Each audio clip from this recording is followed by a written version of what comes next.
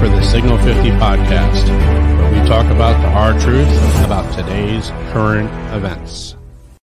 Good afternoon. Welcome back to the Signal 50 podcast with your hosts, Alpha and Bravo. Bravo, good afternoon. How are you, sir? Hello, my friend. What a great time to do another show. You know, I'm feeling rather nostalgic right now after our last show, and that kind of spurred the next topic for today's discussion. Who remembers when? Well, you know, it just, the world is changing, is a changing place, changing really fast, and we're in kind of a weird generation where we've seen, you know, a mix of the old school and new school, and I don't like what I see today. But you know, anyhow, thanks a lot, everybody, for joining us. If you're joining us on your favorite podcast platform, thank you very much. Please make sure to follow us on Rumble for the video version of the program. We appreciate that.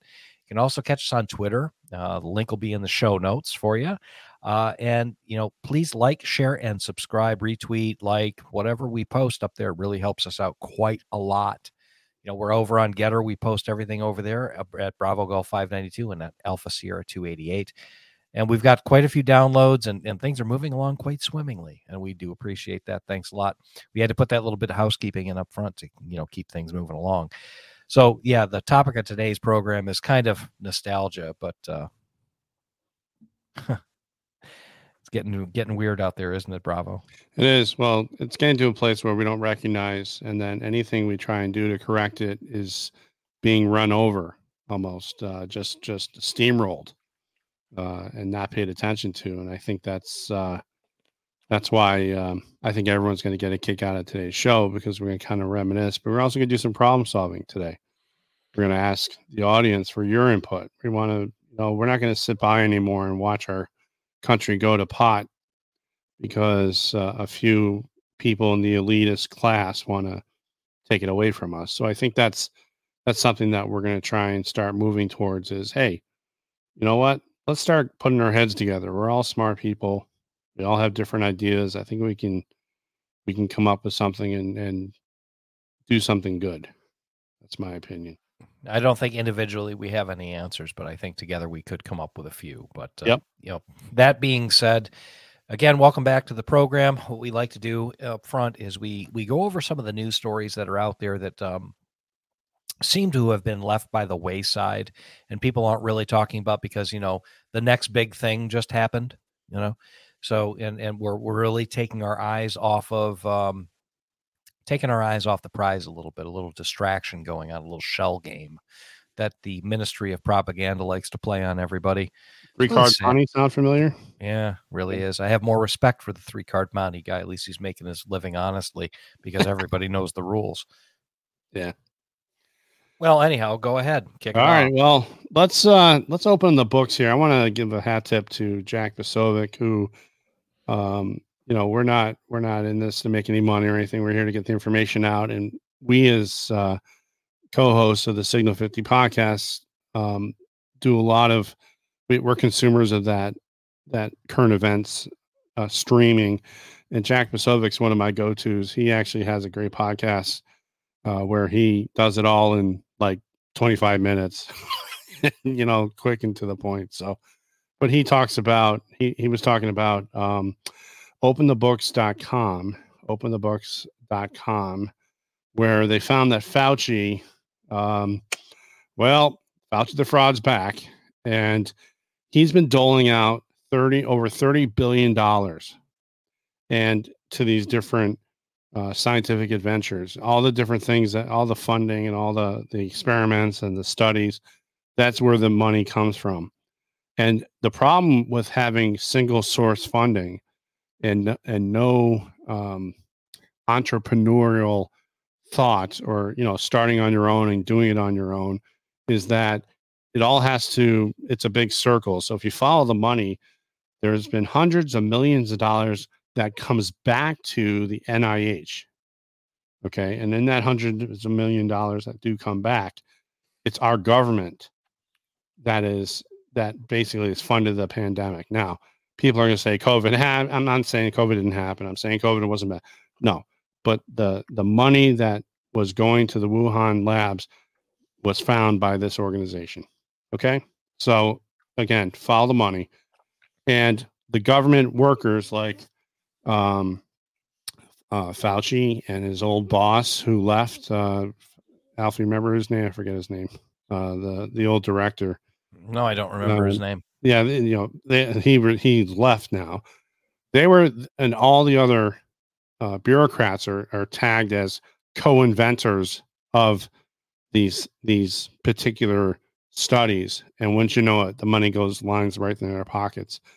And Fauci's, that's over $350 million that have gone back to these government workers. Now, correct me if I'm wrong, Alpha. Isn't government supposed to be selfless and supposed to be civil service for the betterment of the country, of your citizens of a country, at least in the United States? My understanding is government's not supposed to be a for-profit enterprise. Well, it is, and it's lining the pockets of Fauci the fraud. So sure, it is. There's some evidence right there. Again, a story you will not hear on the mainstream media. Fox News is dead to me right now. I cannot stand them. Tucker is even kind of being the reins are being pulled on him a little bit. So they're part of the problem, not the solution. So we share that with you because you need to know. So that's one thing. Another quick one here. I'll just, because this is something that has been bothering me. I have a couple of nephews who that need baby formula because they're infants, and you can't give them milk. You can't, they need the nutrition, and some moms can't breastfeed. That's just the way it works. Okay. But we found the baby formula is in short supply. It is making the news. And the thing that really bothers me is it all started with a couple of tainted baby formula that the FDA went into Abbott Labs, who makes Similac, which is one of the biggest brands of formula, or was, right, Alpha? Because there's bacteria tainting of that formula. And once you know it, it was shut down. They did the cleaning, and the FDA, in my digging, because I was wondering, why is it taking so long for them to get this up and running again? Well, the FDA won't give them the certification, open up the lab again to make baby formula. Now, there's other baby formulas, there's different labs, but they do like store brands and things like that. But there's specialty formulas that some infants need because of nutrition requirements or issues. Pediatricians will go to this, that, again, the breast milk is not working for the parents or whatever the case may be. But the FDA will not authorize these laboratories to open up again. So what do you know? So we're like, we haven't had formula in months, and now we have shortages, and shelves are bare, and grandmothers and mothers and dads are all running around trying to find formula. They're driving with these huge gas prices, right, Alpha, all the way to Timbuktu to find baby formula. Well, Florida Representative Kat Cammack, Cammack from Florida, Republican, decided to take a little trip down to the border because, it's, of course, an open door down there. It's come on in. The weather's fine and the water's good. Come on in. Well, she found the baby formula, and that baby formula is in pallets and pallets of baby formula that they're giving to the immigrants. There are signs on them that say, "Do not take."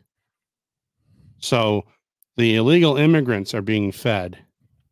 The babies are being fed, and our own citizens, and especially the infants, are starving. So now look at the different things that the Biden administration is putting all together here.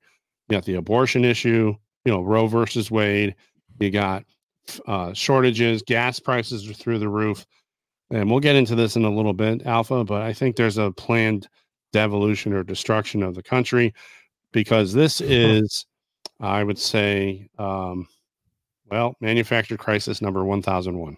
Well, you want to look at it that way, and that's okay.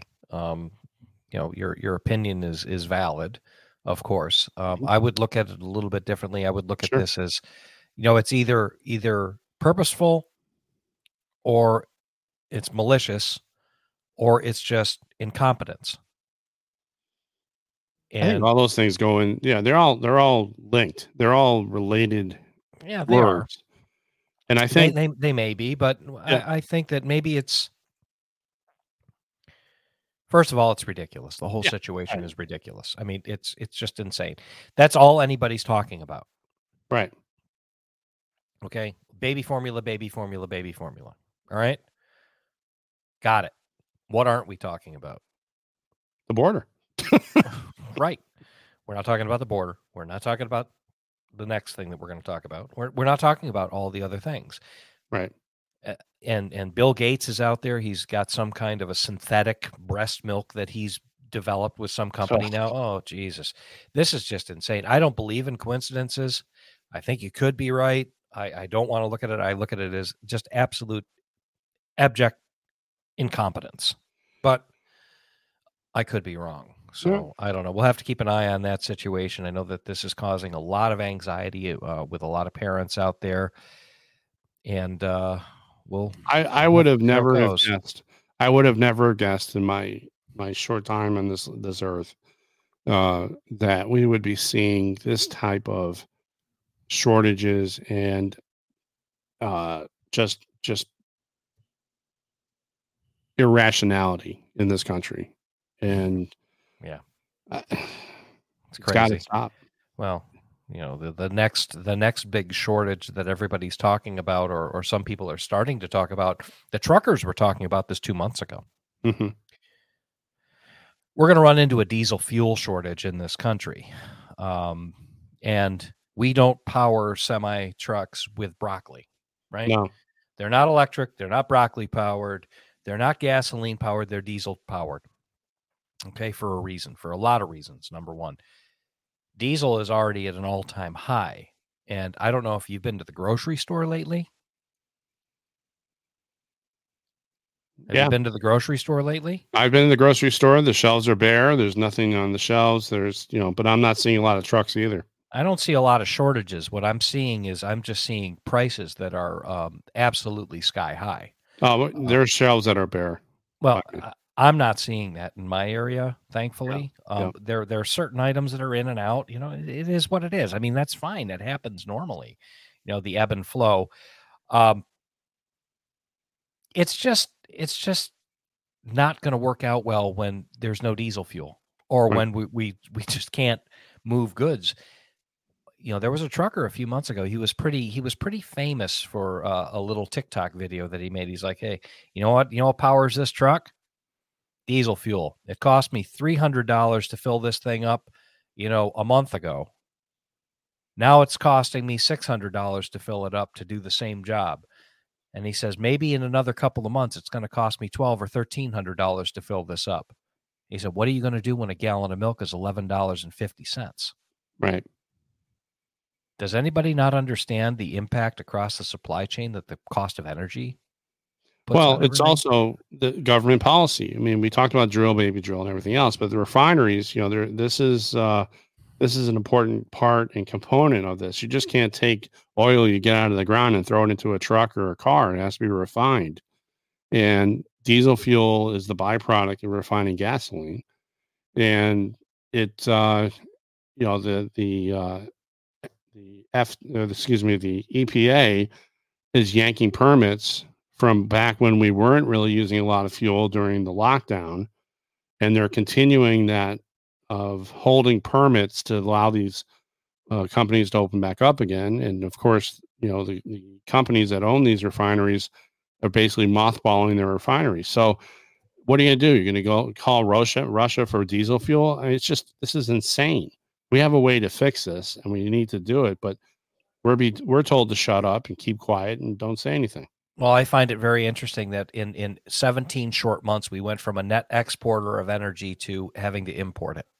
Yeah, so that's on President Brandon's shoulders. That's right. And that's the end of that discussion. I mean, everybody really needs to be paying attention to this. What's it going to be like when gasoline is $7 a gallon across the country? We had an all-time high in gasoline prices today. It's not stopping. I don't see any end in sight. No, there will be no end in sight.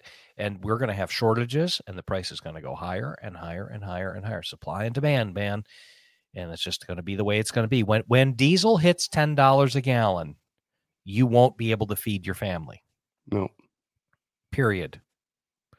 Do you think that the truckers pay the price of that, or do you think that the truckers pay initially? But it's passed on to us, though. it's all passed on. All those costs are part of the G&A calculation, your overhead costs that go into the cost of goods sold. Right. A gallon of milk is going to be $11 a gallon. Trust me. Trust me when I tell you this. It's insane. It's insane. If there's 100 gallons, if there's 100-gallon containers of milk on a truck and they get delivered to the store, and it's $10, it costs 100 gallons of diesel to get it to the stores, and diesel is $10 a gallon, you better believe that the price of milk is going to go up. Exactly. So that's just the way that goes. On to the next story. The latest thing, Ukraine. Ukraine. Well, you put this down, and I want to talk about it a little bit. Sure. Russia is, they're showing the receipts of Western corruption, the Azov Battalion committing war crimes. Yep. And I added a little ditty in there. So are the Russians, right? Everybody's behaving very badly over there, and it's insane. There's no end in sight to that. No, and the story, again, you have to have a little bit of skepticism, because what story are we getting from anybody except, you got U2, the band from the 80s performing in Ukraine. Now, last time I checked, wouldn't they hit that with a bomb or something? I don't know. I don't know what's going on. Why are our senators there? Why are our politicians there? Is it because their favorite money launderer is in trouble? Yeah, Jill Biden was there too, by the way. Jill was there, huh? Jill. Yeah, great. Jill. Yeah. Jill Biden was there. Good old Dr. Doctor. She's got a doctor of education. Yeah. Congratulations. That doesn't make you a physician. She's got a PhD in bedtime stories. Good for her. No, it's actually a Department of Education. It's not even a PhD. Just so you be identical. Oh, wonderful. Yeah, another smart, stupid person. That's right. Smart, stupid, just like Dan Bongino says. That's right. Smart, stupid. Look, we can't feed our kids, right? We've got shortages of everything. We've got families in need of things here in this country by no doing of their own. I mean, the government of this country is completely out of control. They've screwed everybody with the cost of living, the energy prices, the shortages, the baby formula, the this, the that's, the uncontrolled immigration that we're paying for, all these people coming into this country, and we're signing a check for $40 billion to send to Ukraine. Well, hold that for 1 second, my friend. Alpha, here comes Senator Rand Paul to the rescue. Yeah. The lone voice of sanity in Washington, D.C. He actually did some kind of procedural move to basically block it.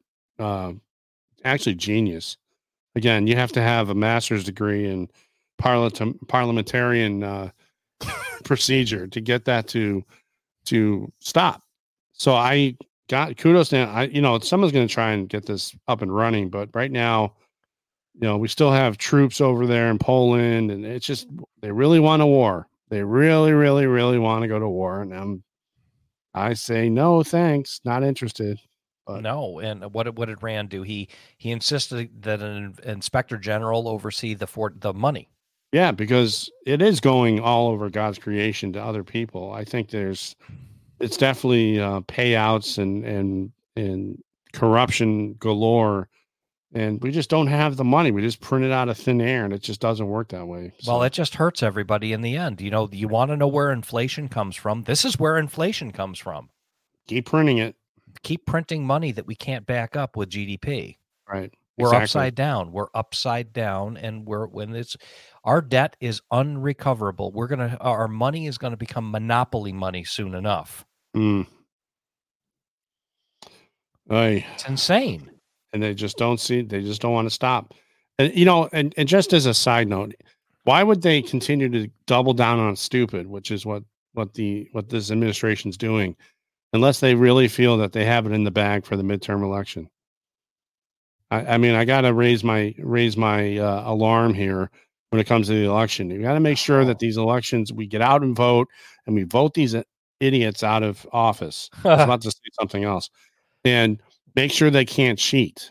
They want the pandemic to come back so that people are scared, or they make it so expensive to go, to get gas that they need mail-in voting. I mean, they're desperate right now to control the election. But if you look at what's going on right now, there's an underswell of people that are just have had it. And you know, the other catalyst in all this is 2000 Mules. That movie is doing again gangbusters, making Yes. millions of dollars, and they need to recoup the money that it took to make this movie and collect all the data, but it's being suppressed by the lamestream media, and that's what they are. They're not talking about it. So there is definitely an information blackout out there, everyone. So make sure you get out there and look around and look for information and be skeptical, like we're telling you to do, so that you can find out your own answers. Do your own research. Don't take my word for it. You find out the answers and confirm it with us. Absolutely. So, Absolutely. I can't, you know, they're on a suicide course. yes. And all the signs are pointing towards oblivion by all of the talking heads. You know, even the Democrat pundits, you know, Carville and all those guys are like, you guys are cruising for a bruising in the midterms. Well, I hope so. But the problem is you cannot have these lame rhino in sheep's clothing type or wolf's clothing, excuse me. In like Kevin McCarthy has to go. He cannot be the speaker. No. And McConnell, McConnell has got to go also. We need Lindsey Graham's got to go. I hate that guy. I hate that guy. MAGA. Make America great again. Wait a minute. First America choice. Ultra MAGA. And the king. We've been promoted. Return of the king. Return of the Ultra MAGA king. Can make a movie out of it. That's right. Oh my God. Anyway. God, the campaign ads just write themselves, don't they? They do. Anyhow. So moving from our quick hits to what we like to call nostalgia and mentorship. So one of the things Alpha and I were talking about before we started the show was remember when. I mean, we kind of started reminiscing a little bit last show, and I appreciate everyone's comments, and you know, we hope we gave you a little insight of who we are. We don't want to get out there and say what our names are. It's not important. But the mentorship and the way life's going right now, I really feel like that guy sitting on the porch saying, "I remember when." Yeah. And you're sitting there rocking chair, drinking your iced tea and saying, "Gosh, what happened?" And there's something about tradition, and there's something about doing things the way you and I did, Alpha, while growing up, because there was a lot of this was brought on again by Jack Posobiec. He put out a tweet about Pizza Hut. Oh yeah. Remember this? And he goes out there and he puts it out there as a picture of what happened to Pizza Hut. Now, when I was a kid, we used to go to Pizza Hut, and was it the best pizza in the world? No. Oh, wait a minute. Wait. Dial that back a second. All right. So everybody understands we're Gen Xers, right? Yep. My mom cooked pretty much every meal. Mm-hmm. And your mom, I know she cooked pretty much every meal. Yep. And when you got to go out to dinner, it was kind of it wasn't like routine. No, it was a fairly Pizza Hut by today's standards. Okay. We get it. All right. But it was like one of the only games in town when we were kids. Right. And it was, you know, decent. And it was an event. It was something that you didn't do every day. No, there's a salad bar. You had a video game console. The tabletop, you can actually sit at the tabletop and play a video game. And these are the old joystick and the, you know, Pac-Man and all this other stuff. These kids have no idea what you're talking about. I know, but I'm just saying that people that are, you know, there was a little bit of nostalgia there. I mean, Atari 2600 was the beginning of home consoles. Yeah. And there was nothing better than taking the tank and shooting it to the other way. And if you had it set and you had the right game, you could actually make the tank go from one side to the other and shoot at angles. And yes, the graphics were very rudimentary, but it was a lot of fun to play that, and it was hours of fun. It was more of you know, it was like true competition. Or ping pong, you know, the little block, the little line there moved up and down with the you know, you had a dial. Look, we grew up in the era when, you know, you had to go home when the street lights kicked on. That's right. Okay. Most people's home computers, their first computers had 34K of memory. Okay.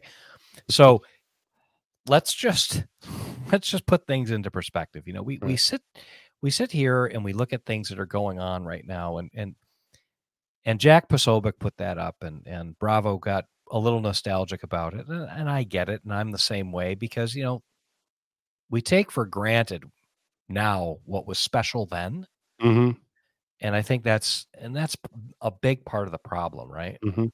Well, I remember when teachers actually taught and were influential on us in terms of thinking and how to do things, but there was never any personal discussions about their private lives. I thought the teachers lived in the school, for crying out loud. They never went home, Yeah, you know? exactly. I knew absolutely zero about a teacher's private life. And after the fact, I understood that there were some teachers that, lived a little bit different lifestyle than what you might have thought long after the fact, but they never made a big deal about it. They never No, said a word no. because it wasn't part of what you needed to know.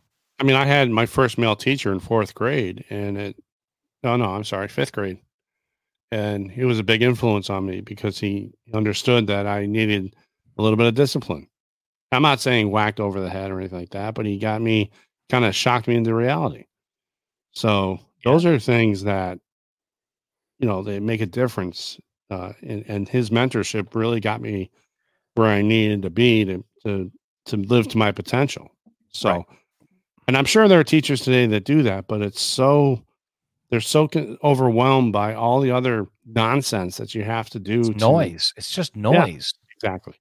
It's exactly what it is. It's all noise, and the real signal is, we gotta pass on what we've learned to our kids so that we can continue to have a country. What we're seeing right now is a breakdown of tradition Well, it's and a mentorship. breakdown in a lot of values, and where I Mm, see it is, the value of education. You look back and you don't know what you had until it's gone. You and I both had public school educations that were worthwhile, mhm, right? We had teachers that taught us, reading, writing, and arithmetic, yep, and how to behave and social norms, and we understood just the facts, and we weren't taught about feelings, and it was a much different time. It was a much different time.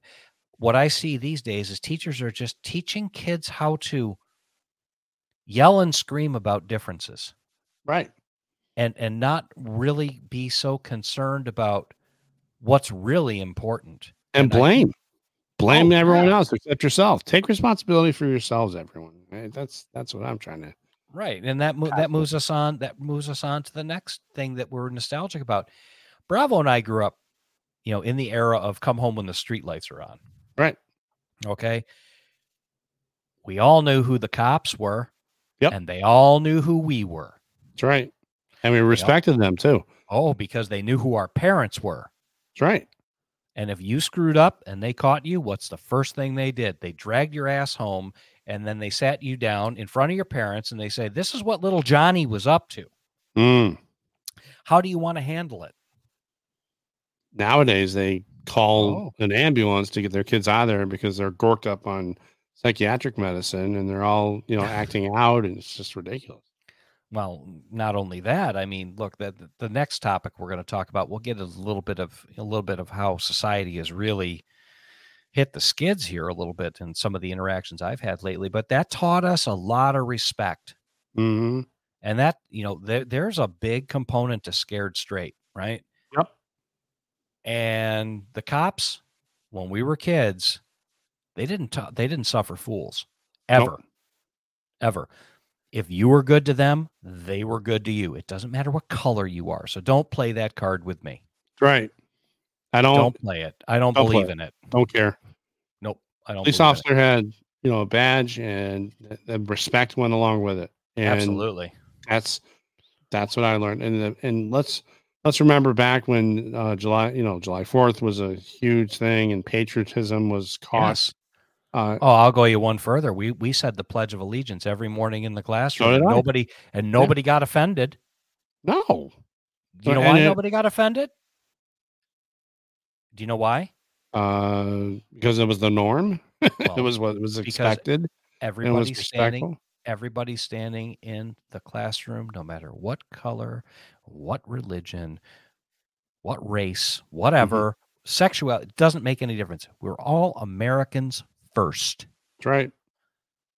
And now everybody wants to take their own identity and say, "Oh, the Pledge of Allegiance and the flag is offensive." You know what? I don't think so. Right. It's Back in the okay. day when religion was respected, Yes. and it was a part of the family and tradition again. You had busing that went from, to religious education from public school. That's right. I was in Hebrew school 3 times a week, besides school And Sunday. and Sundays. Oh, that was 3 times a week. Yeah. Anyway, Were you on the Sunday, Monday, Wednesday routine? yes. Yes. And it was a little bit more, you and I both grew up Jewish. So, and, That's right. we, both bar mitzvahed, and, there's nothing more that helps someone get ready to speak in front of a large group of people. And when you're 13 and your voice is cracking and you have to say a different language Yeah. in a singing voice, to talk about that week's, it was called a Torah portion, like just like Dennis Prager talks about. We read a portion, then we did a Haftorah, and then we did a speech, and that scared me. I remember being nervous beforehand, but after I did it, I never had a problem speaking in front of a group again. So Right. You're trying to recite a passage from the Torah in a language that you don't necessarily understand. you can read it, but you don't really You, understand. I've been to Israel a million times, Yeah. and it's really interesting. And everyone says, "Oh, don't you speak Hebrew?" I'm like, I can read it. I can can't read tell it. I'm reading. Well, then they always say, "How does that work? I don't understand what the value of that is." I'm like, I don't understand what the value is either. It was something I had to do when I was can a read kid. it. I can read it like hell, but I can't. I don't understand it. Right. But hey, listen, there were kids that went to Catholic or Yep. another parochial educational alternative. Sometimes in the mornings Mhm. during the school week, and the school bus would take them and pick them up, and it was kind of nice, right? Yeah. And And we I think learned that from them too. That was another thing too. The conversations we used to oh have sure, as sure, kids. I mean, yeah, a little rivalry here and there, but yeah. you never were mean about it. You always wanted to learn about it. We didn't understand what religious discrimination or racism was. Right. We never came to We were mind. all thrown together in the fishbowl, and we had to get along. Right. And nobody was any better or any worse or any different. We were just kids. We were just That's right. people. And now it's everybody's got to be different and this. No, stop. That's We're all exactly. Americans first. Doesn't matter your religion. Just get along. Look, and another thing that we were talking about in nostalgia. If you screwed up, it didn't matter who you screwed up in front of, like an adult, like people our age now. Back then, discipline was handed down swiftly and decisively. Yes. If you screwed up bad enough, a total stranger can give you a smack. Mm-hmm. And the only thing that's going to happen is he or she is going to tell your parents what they did and why, and then you were going to get it again. Oh yeah. And there's nothing worse than when I was growing up was wait until your father gets home. Oh, wait till I tell your dad what you did. Wait till your father finds out. I'm like, I dreaded that more than anything else. And it wasn't I mean, the only time I got spanked was when I really was out of line or something and never did it again. I mean, there's a lesson in that. Absolutely. And people are saying, don't hit your kids. Just no. Nobody's advocating to hit your kids. We're not having that's right. But there is something there are things I remember that I never would do again. But it wasn't punishment was swift, sure, decisive, and punitive. That's right. And being grounded for a month where you're in your room, no TV, no friends, not allowed to do anything. All you could do is read a book or something, like read a book. We didn't have computers, there weren't any games. You were in your room and you had to think about it. And there were weeks on end I was grounded for because I did some really bad stuff. Never did it again. Exactly. You learned some lessons. Now there's no penalty for anything. No, it's empty words, right? Yep. There's no discipline at home. There's no discipline in schools. There's Kids talk back to the adults. I mean, it's just ridiculous. It's terrible. And there's no penalty for bad behavior anymore. And it's just crazy. One thing that I'm going to say, our generation, and to an extent, it's out there now. People our age, we had some valuable experiences in school that I'm not sure that these kids are having now. And there's inside of school valuable opportunity and outside of school valuable opportunity, right? Mm-hmm. And I don't know about you, but one of the most valuable courses I ever took in school was auto shop. Yeah, I took it too. I took it the same. They I think don't. I don't know if we're in the same class or not, but I remember I don't taking know. it. I don't remember, but I'm not sure they teach those things anymore. They don't teach wood shop anymore. Somebody could get hurt. You know what? Kids get hurt. It's fine. I filed my nail on my thumb down on the belt sander and never did that again. No, it's like touching the hot stove. You only do that once, right? That's right. I was like, ouch, that hurts. And, Yeah, the friction burn and the nail was filed down all the way. But, these parents today, I mean, if your kid came home, and I know you'd be okay, you'd probably be okay. But a lot of parents that would be our age, if their kid came home and said, "Dad, today I used a radial arm saw in school," oh my God, they'd be everybody suing. would like to have a hemorrhage. Holy court crow. injunctions and oh my gosh, God. It's ridiculous. We were using arc welders, cutting torches, band saws, tape. Well, we weren't allowed to touch the table saw. That was the only thing we weren't allowed to touch. And I did have a shop teacher with only 3 fingers. Yeah. That happens.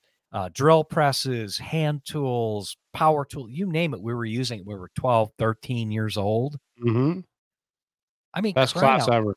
The best class ever. I had the clock from my parents, that clock, the wooden clock. Yeah. Cleaned it, put it together, had to use a router to get the edges. It was valuable. Not that I could put a house together, but I put a clock together. You learn things. I mean, you learn things, and you learned how to use your hands, and they had vocational programs that people could go to that learned valuable life skills. Yeah, and BOCES was a big, learning how to big deal, right? Heavy construction vehicles and operating that stuff, and then BOCES they taught nursing. You could become an LPN by the time you graduated high school. That's you right. could get your RN a year after you graduated high school for free.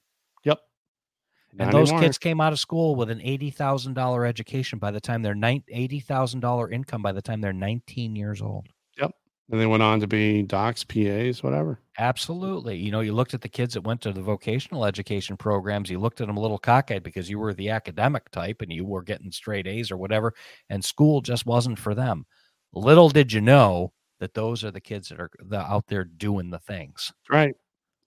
They were the ones, they got the big jobs and had big businesses and did well. Did their own businesses. They had making their own money. They did well. They're still doing well. They're good folks. And then there's the mentorship aspect of when we went to school. Some of our teachers were real good mentors. Yeah. My auto shop teacher was definitely a mentor to me. Absolutely. And it carried on to today. So absolutely. They taught us a lot of very valuable life skills. How many kids out there know how to look at a used car? To understand if it's something they should buy or not, if they have time to inspect the car? Would they even know what to look at? Right. Do you know how to look underneath the oil cap, see if it's black or brown or burnt? Smell a burn smell. Look out the tailpipe, see if there's blue smoke coming out the back or white smoke. What that means. I mean, things like that. And people then buy these cars and have lemon issues. I mean, could have all been avoided. But that brings us to the next discussion point. I think that's important. Is that so all this nostalgia, especially Alpha and I just kind of walked down memory lane again.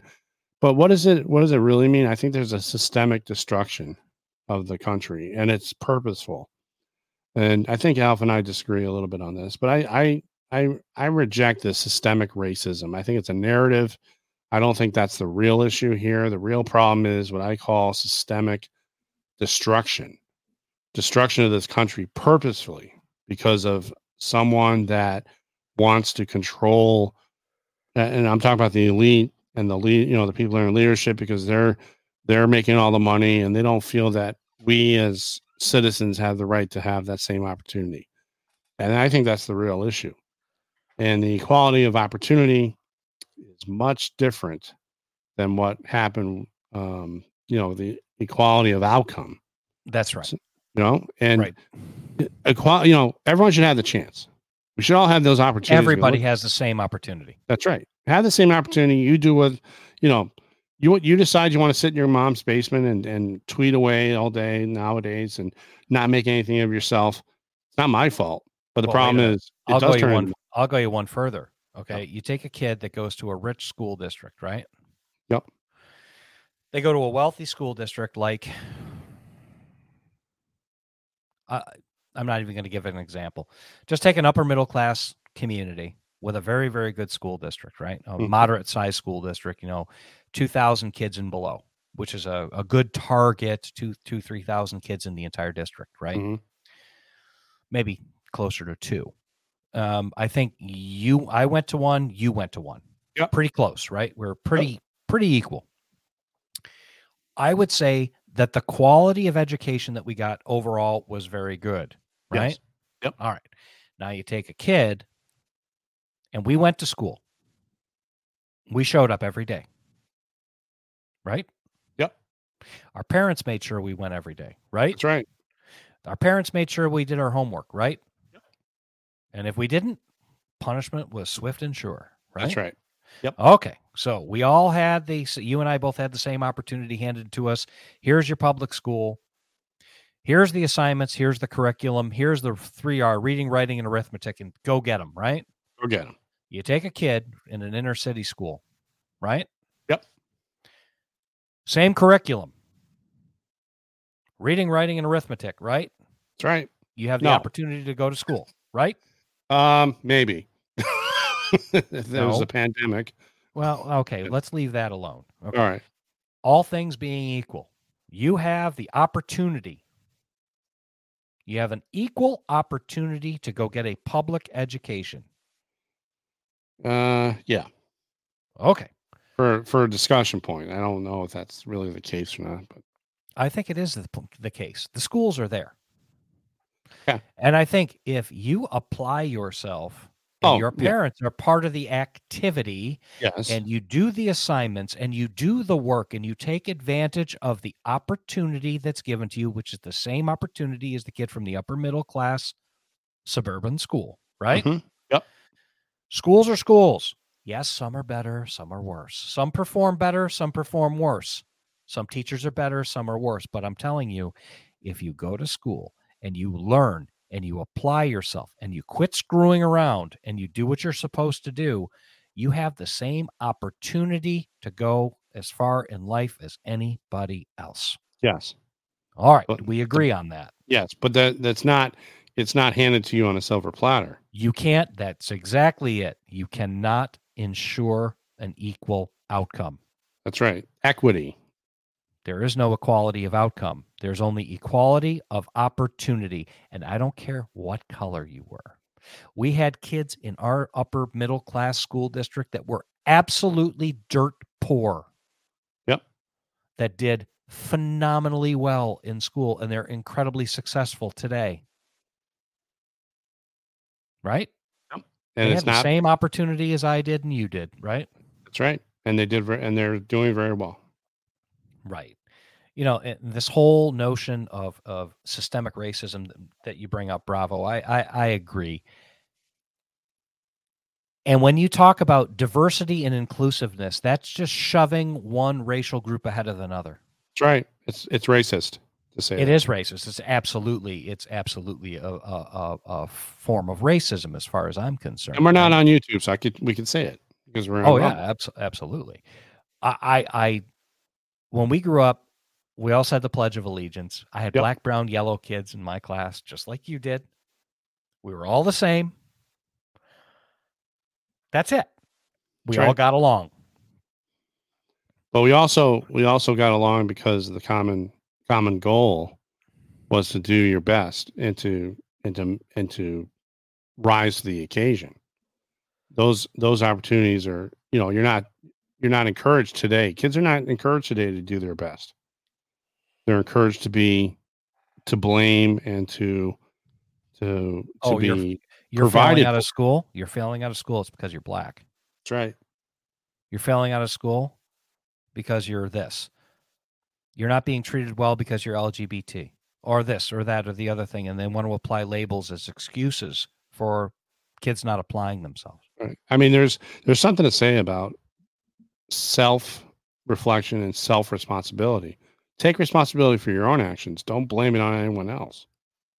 All right. Look, that's exactly right. I want to move this along a little bit here, but I had the, along with the systemic destruction, right, and the problems that we're seeing. I live in a little bit different area than Bravo. Okay, I live in a major suburb of a metropolitan area. It's very densely populated. It's a little bit different arrangement than Bravo has. We have a very diverse population here. Black, brown, yellow, you name it, we've got it. And that's great. It's wonderful. Everything's fine.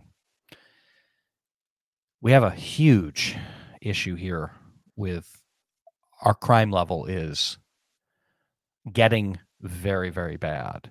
And the violent, petty crime has always been a problem. It's a problem everywhere. Even in,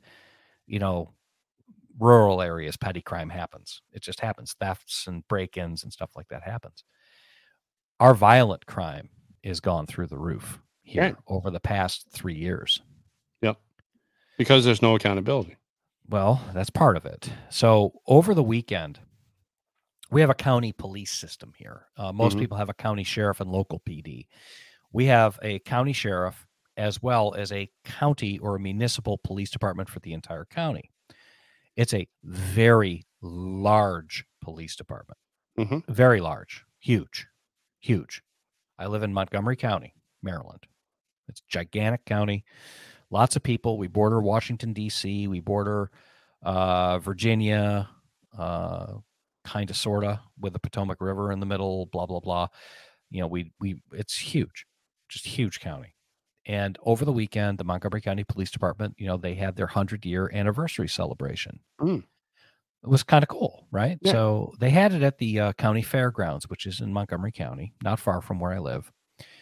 And we've been having some issues in my immediate area that I didn't feel were being adequately addressed. Right. So what do you do? Sit and stew on it, or do you want to go talk to somebody?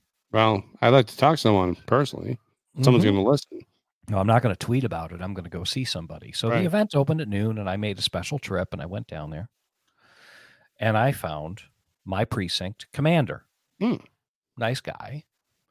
He says, "Hey, how you doing?" I says, I'm okay. How are you? He's like, "Well, I'm great. This is great." I said, "This is a nice event." I said, "Why don't you come on over here? I'm going to have a tough conversation with you." And he's like, "Oh boy." One of those, right? Right. And I said to him, I said, "Hey, listen, I know you guys are fighting a fight here, and your guys are fine. I get it." I said, "I think you're doing all you can do, but we have a serious problem." He says, "I agree with you 100%. He says, "We have a very serious problem that we can't even address." And I said, "Well, why?" He says, "Well, it all goes back to leadership and this, that, and the other thing." He says, "I cannot recruit or retain police officers." Which is the effect from George Floyd. Right. And the Floyd effect. Defund the police. Now, that's right. Who in their right mind would think, if anyone would think about what it used to be with police officers and how they were, and then press gets a hold of these one-off stories. Yeah. Are there bad cops? Sure. Yeah, not like 1/10 of 1%. Yeah. And I don't know a lot of them. I got to be honest with you. I don't know any bad cops, to be honest with you. They were fine for me. Even when I got pulled over, and this whole thing about being, other issues with police officers pulling over a certain, look, if you're breaking the law, they pull you over. All right. How they treat you is typically 9 times out of 10, it's fine. But the 1 time out of 10 doesn't mean it's the norm. It's the exception to the rule, not the norm. But the problem is the defund the police narrative came out, and that is now becoming the new normal, which I hate that word, by the way. I hate new normal. But the new normal is now everyone gets pulled over and beaten up, and that's not true.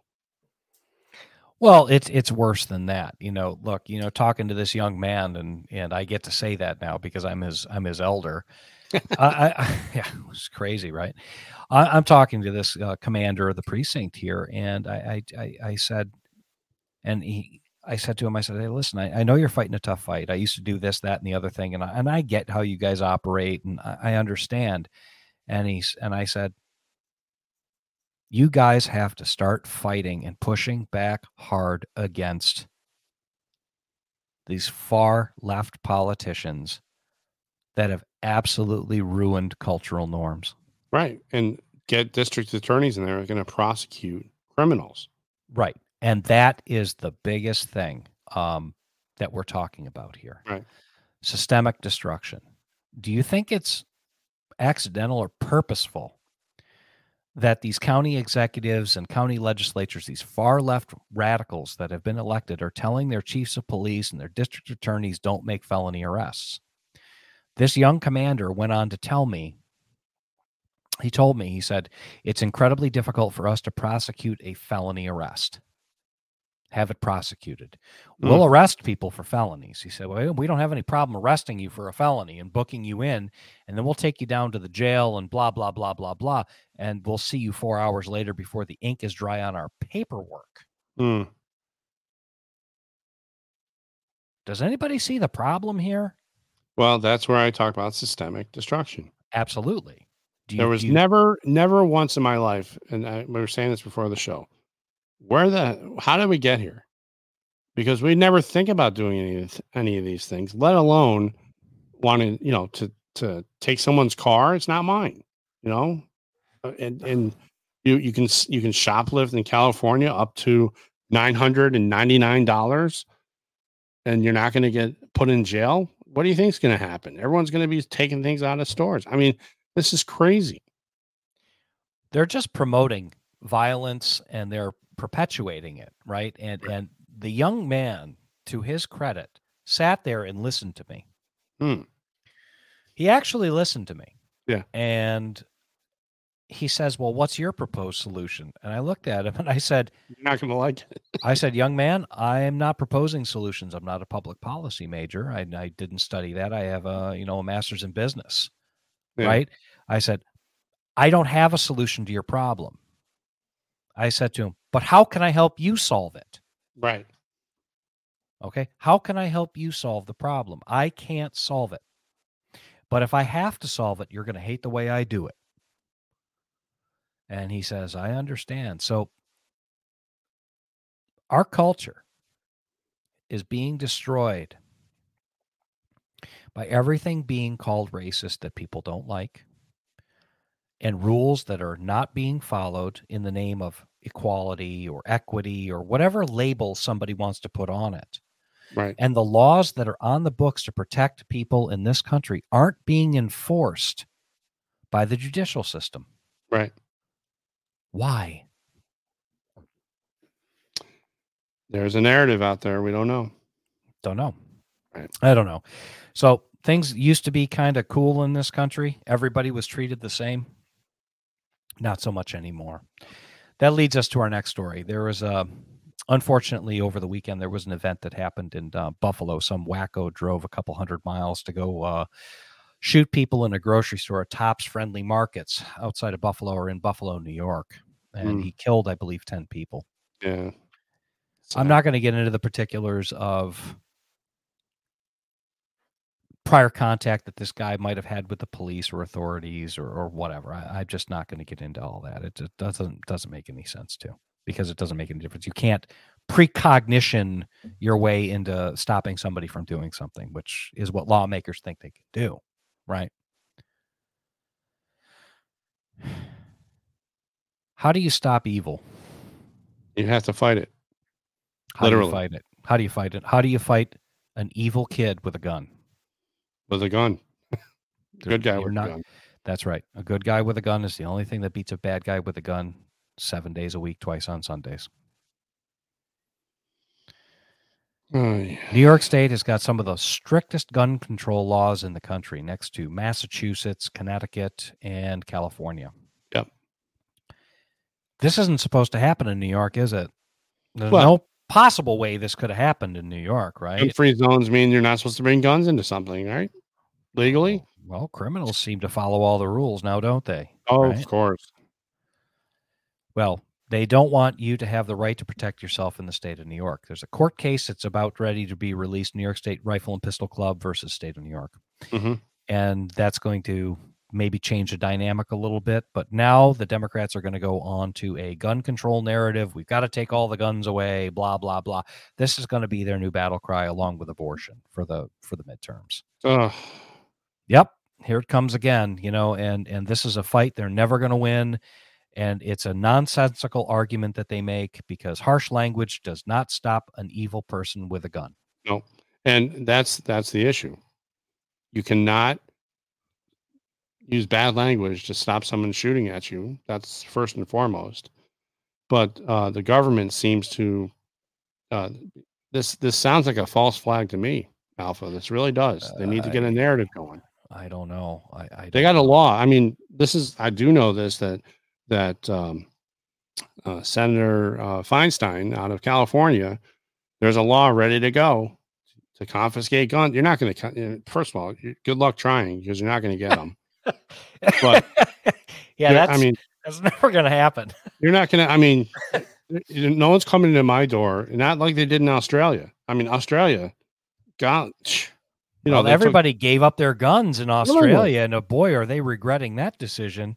But you're not going to see it here in the United States. No way, no how. Sorry, it's not going to happen. It's never going to pass. It's never. And the law won't pass, but they're going to keep trying to move this along. And you know what? Democrats, get off it. You've lost. You had your chance. You blew it. Take responsibility, and let's get back to the way things were. Absolutely. Absolutely. Let's get back to some common sense in the way things used to be. Because common sense doesn't have to be that common anymore, but it should be. Absolutely. Well, anyhow, everybody, thanks a lot for listening. We really appreciate you. Don't forget to like, share, and subscribe to us on Rumble, and come join us on Twitter. And I'd like to thank our soldiers, sailors, and airmen, and our firefighters, first responders, and police officers that protect us 24/7, 365. We really mean it when we say that. And I made sure that young man at that event understood. There are a lot of us out there that are definitely on the side of right, and we just have to give these guys the opportunity to do their jobs. And make sure that it does happen, and make sure that you vote, and we pay attention to what the tea leaves around us and the data points that are there. And we're on the show here are going to keep talking about it. Absolutely. To make sure it gets out there. I already said, but we're trying to sign off here, cut this short here. Make sure to become active and involved in your local, federal, state, your local government, your state, and your federal. All politics happen at your level, at the local level. That's where you can affect the most change. Make sure to tell the cops that you're on their team. They need that. Right. They need it. Yep. All right, everybody. Thanks a lot for joining us. Make it a great week out there. Enjoy yourselves. And thanks for spending an hour of your time with us. Take care, everyone. Take care. Bye-bye.